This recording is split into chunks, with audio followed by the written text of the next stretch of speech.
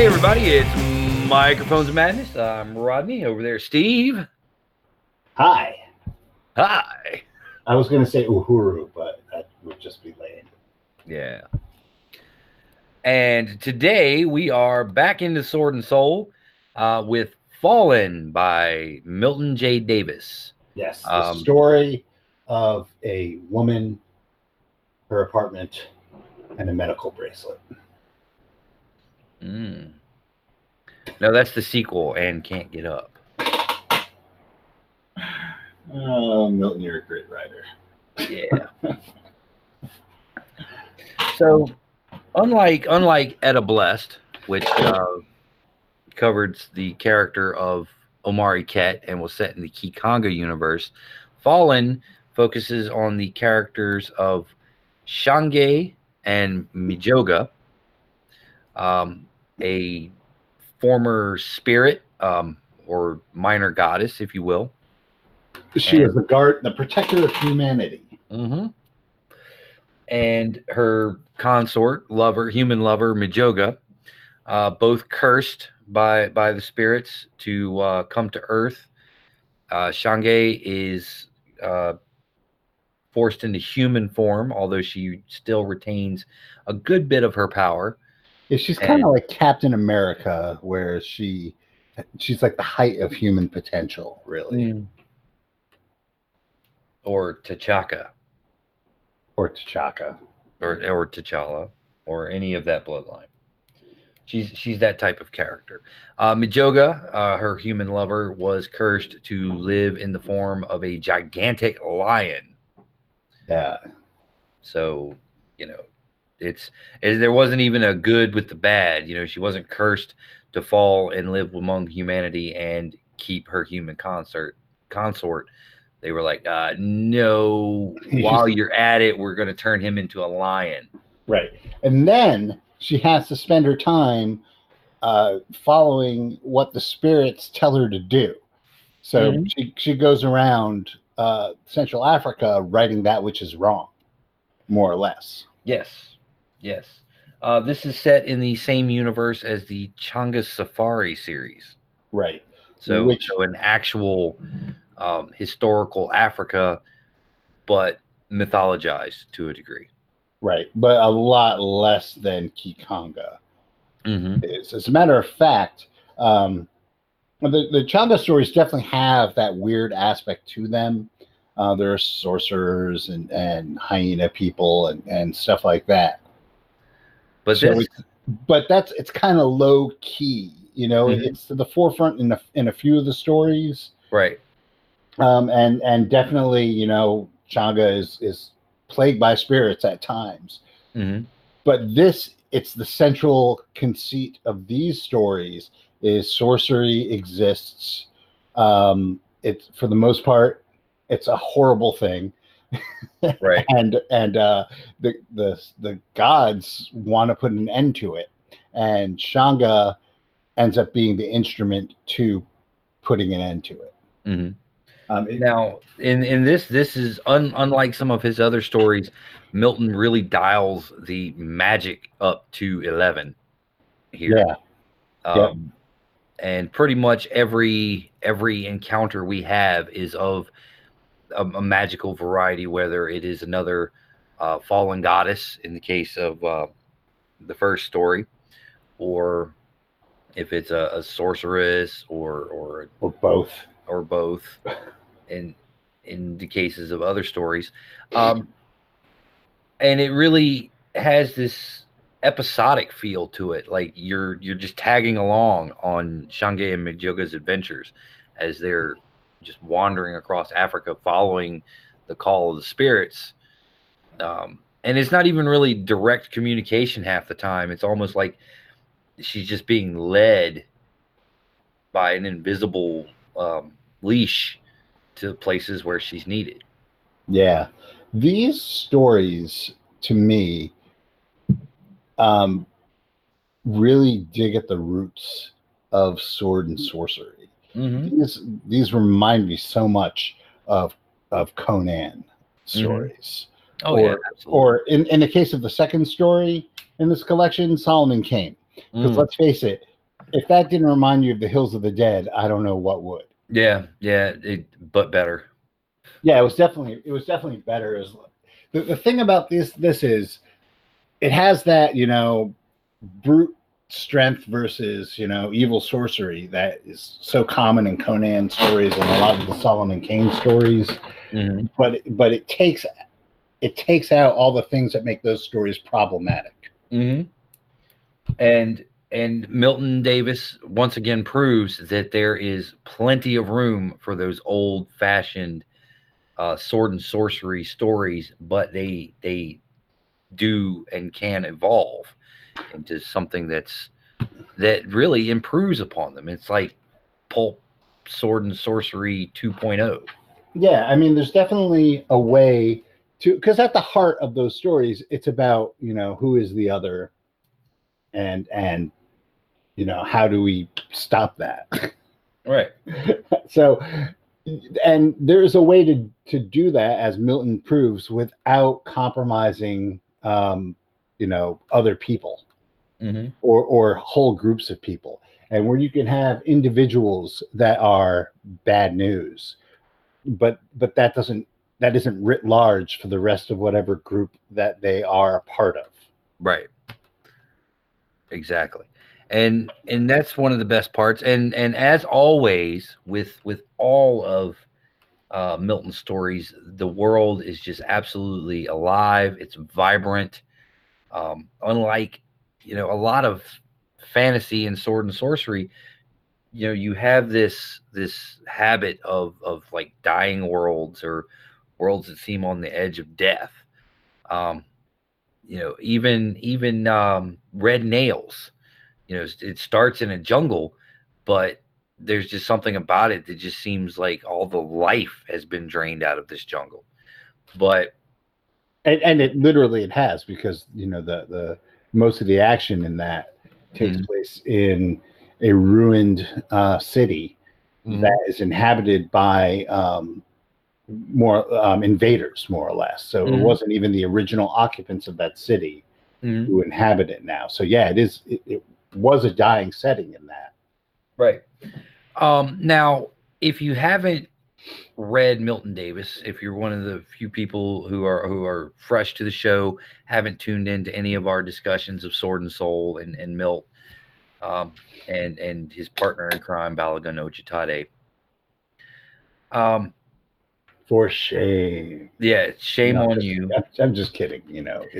It's not like you get giant billboards with Milton Davis's face. Right. And we're trying to change that, giving what little bit of weight we have on our opinion.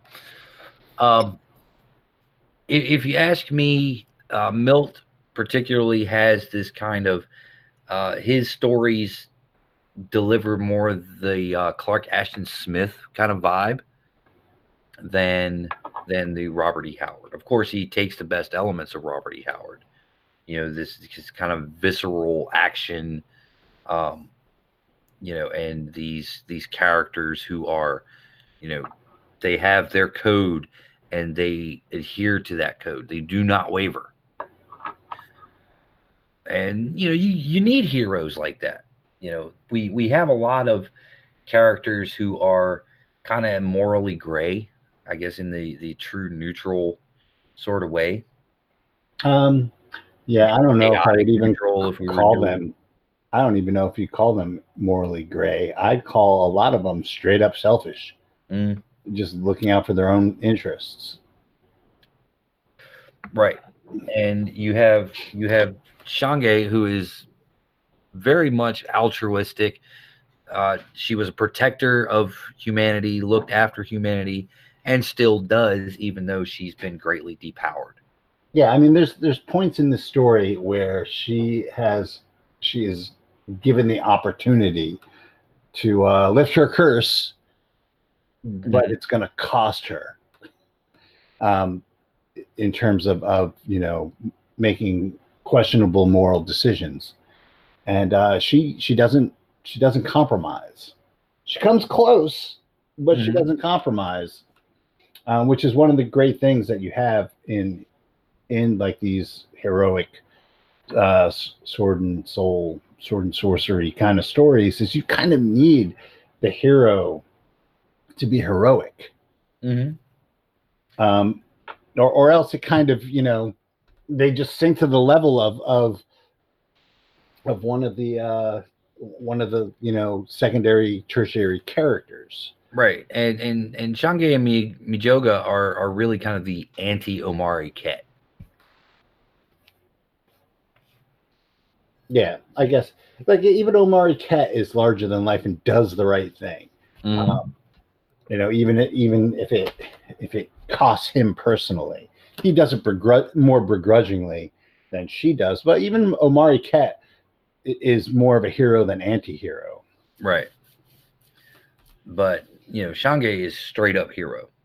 Yeah, there's definitely no mixed bag when it comes to Shange. Mm-hmm. Absolutely. This collection of stories, there are, let's see, four stories. The Elephant Woman, the first story. I'm sorry, there are African titles for all of these stories, but I do not wish to disrespect the language by mangling them. You don't speak much Swahili? No, none. So the Elephant Woman, this was featured, I believe you said, in Before the Safari. Yeah, both the first two stories were in Before the Safari. Okay, and the Blood Eaters were also adapted into a graphic novel. Yes, they were. And talking to Milton, it's his wish that all of these stories get adapted to graphic novels, and they should, because they're very visual, mm-hmm. very exciting. There's a lot of action. Mm-hmm. Absolutely, this is if you want to talk about graphic novels, Shange and Mijoga are like screaming for a crossover with Red Sonja. That would be just insane, in my opinion. Yeah, it would be kind of cool. And I know who should co-write it with him. I'm going to guess that would be Gail Simone. Correct. Who currently writes Red Sonja. Mm-hmm. She just announced that she's taking Red Sonja back over with a new volume of it. Nice. In the near future from Dynamite. So, but yeah, this is the type of character that would do very well as graphic novels, comics. Also, I think this character is well suited for serialized television. If you can, something along the lines of Xena Warrior Princess, Hercules: The Legendary Journeys, but Xena Warrior Princess, Briscoe County Jr. These types of serialized fantasy series. And not everything in the 90s was bad. Mm-hmm. No, you're correct. Not everything in the 90s was bad, but this story really, these stories, these characters would be really good. The only drawback, I think, to doing them as the television series would be getting Mijoga, because you can't. He'd have to be CGI. Yeah, but they do a good job with CGI these days. Yeah.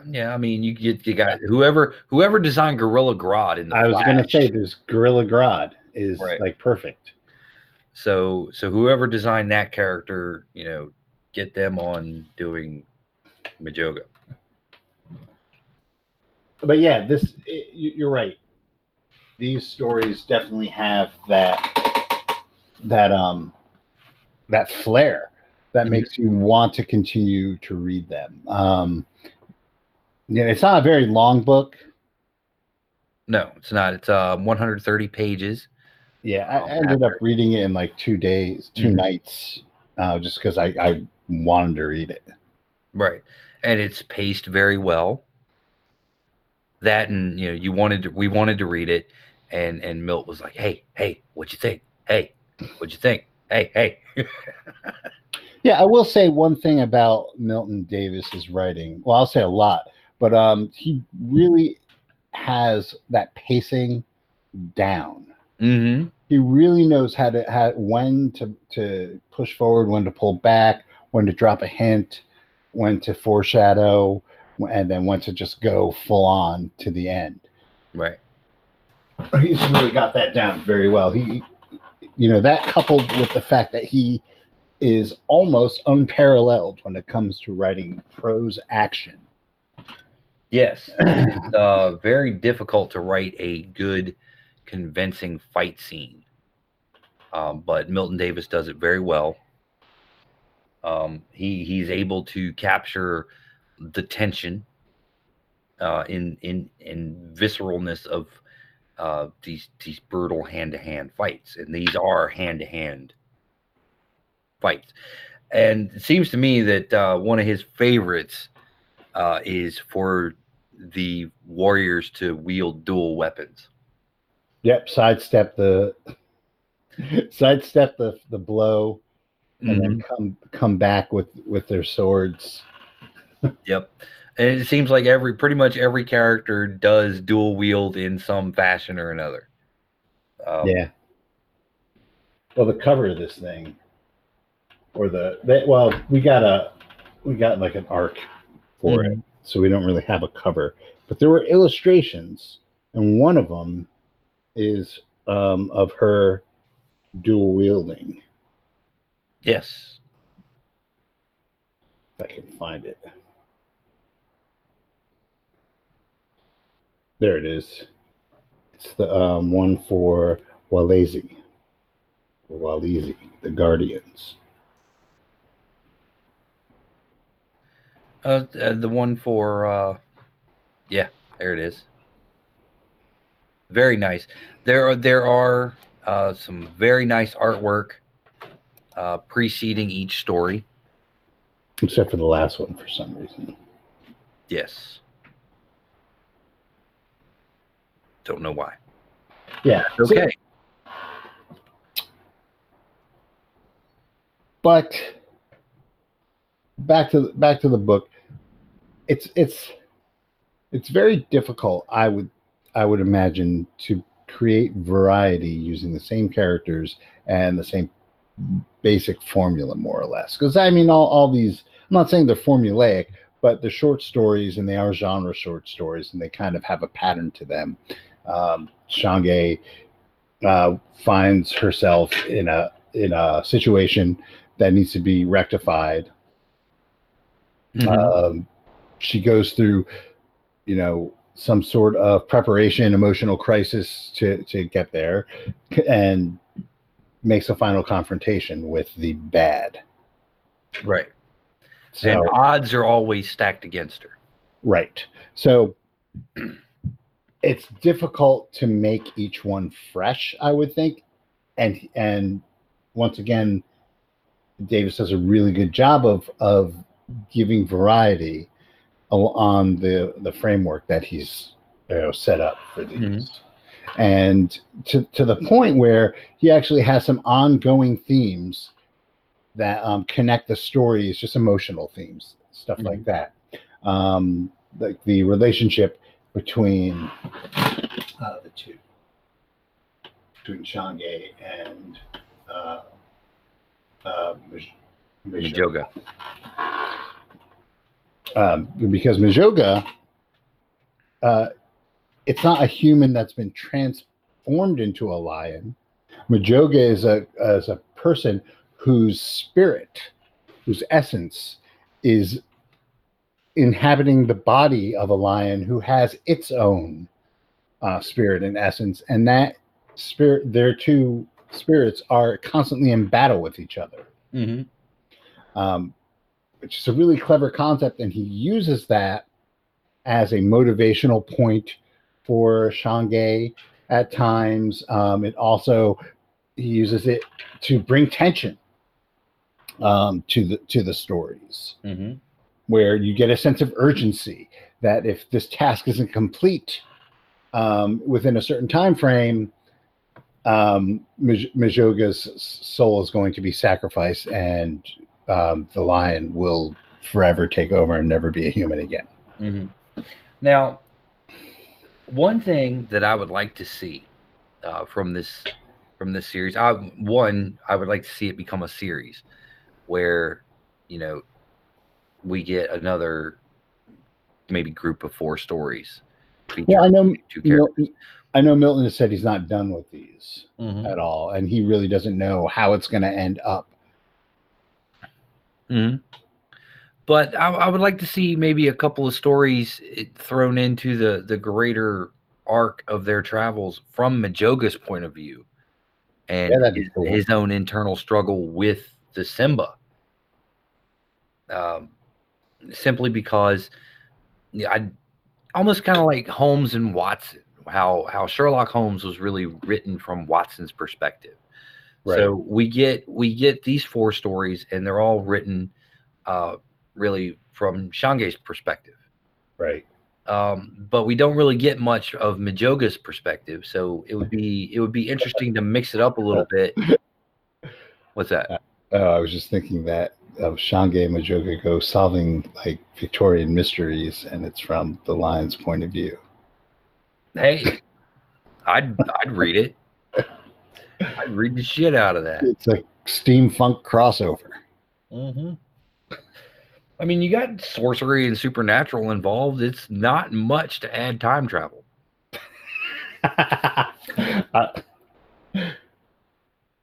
Just, I mean, kind of funny.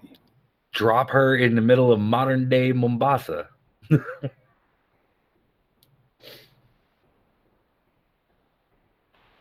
holy shit, it's a lion.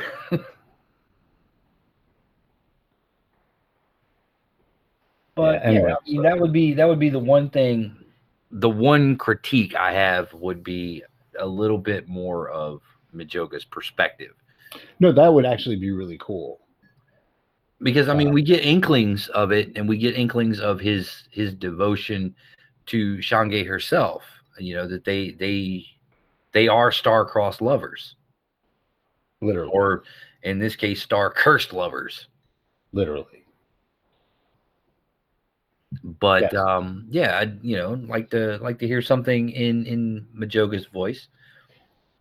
Yeah, because really the only perspective you get from him is in the last story. Is it the last?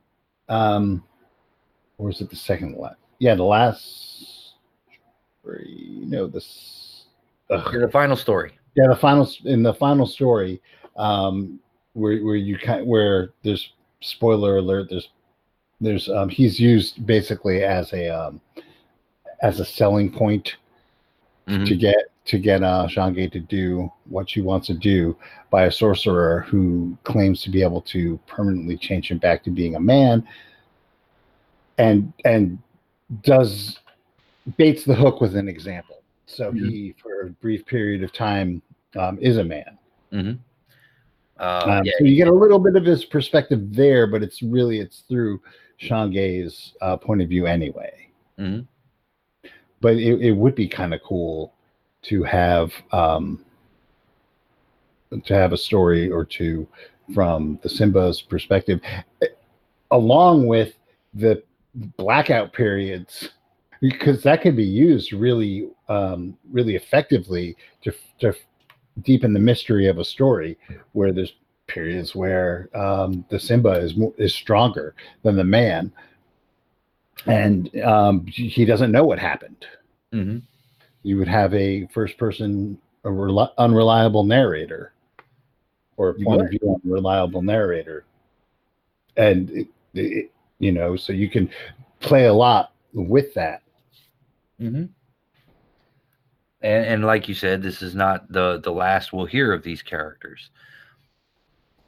This book is available only as a digital download at the moment. It was at 130 pages. It was too short for a print run. Yeah. So maybe he'll write another story or two and have a printed version with extra stories. Mm-hmm. Now this is kind of new for Milton Davis. This is his project for 2019. Is he's released. This is the second, effectively single character collection he's released. Even though Changa does make a guest appearance in the first one. Yes, Changa makes a guest appearance, but he's more of a cameo.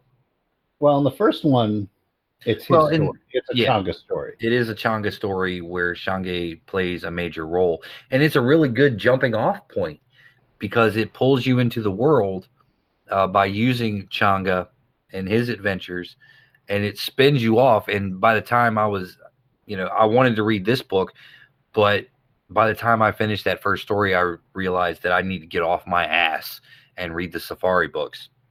Yeah, you do.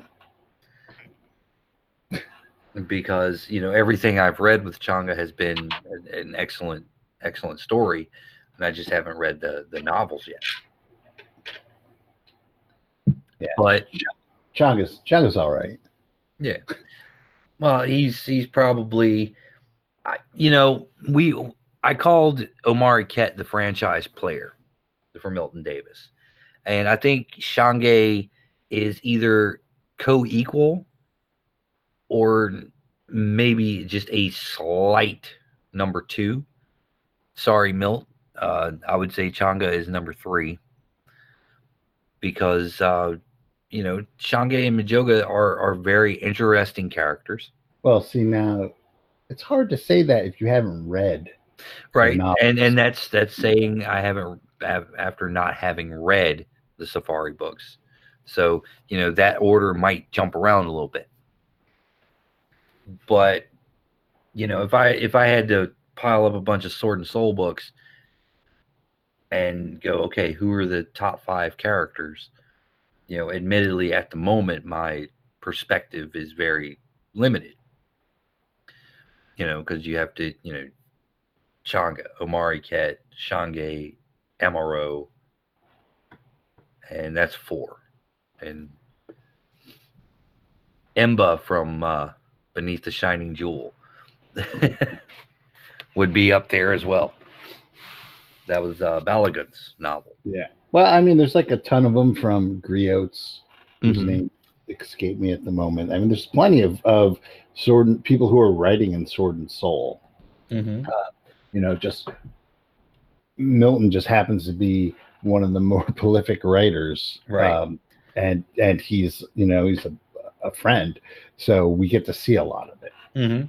He's I would say he's definitely one of the loudest voices, and one that really, if you're into sword and sorcery, if you're into fantasy, it's somebody you should be watching like a hawk. Yeah, well, and that's the other thing, because he's very prolific. He's very supportive of other writers in that community, and we've been drawn into so many great stories through Griots and Sisters of the Spear, and his work with Balagun and Kikanga. And we've just been pulled into this world, and it's one of the things I look forward to in doing this podcast is, we're getting to do more Sword and Soul. Cool.